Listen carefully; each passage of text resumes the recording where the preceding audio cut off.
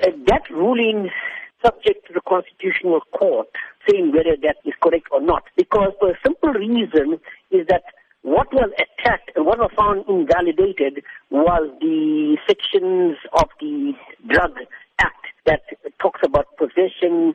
However, I do not believe that judgment will hold water in the Constitutional Court, because you must remember that invalidation has been suspended for 24 months, giving even enough time within which to remedy that so-called defect that Davis had found.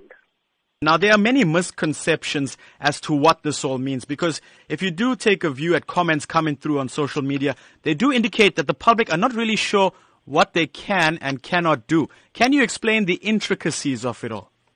I'm going to say this very clearly, and listeners take notice of this. No, you will not be able to possess Dagga or cannabis for possess it for personal use. You won't be able to grow it in your backyard or in your front yard, wherever it is, without any legal implications. Until, I repeat, until the map is finalized, people got to be very cautionary in order not to do something very silly and find themselves in a letter of law. What the judgment has actually done is to allow people who use cannabis for not recreational purposes, but for rather medicinal and for religious purposes. That is the narrow band within which that judgment is viewed.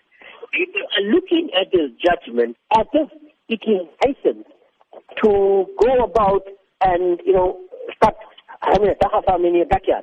So, I'd like to say this very clearly, that Dagga use will still land you in jail, notwithstanding what the High Court has stated. And this is the problem with our media.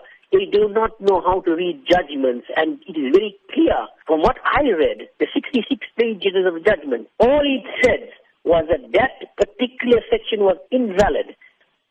The High Court in Cape Town has given Parliament 24 months to amend sections of the Drug and Drug Trafficking Act. So the wait now begins for cannabis consumers. But do you think this will ever come to fruition?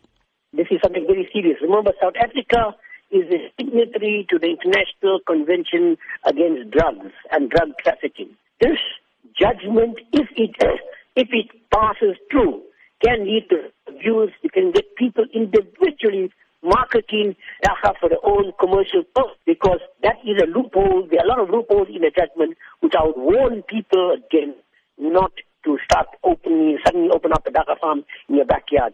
You need a top lawyer, and I can recommend one.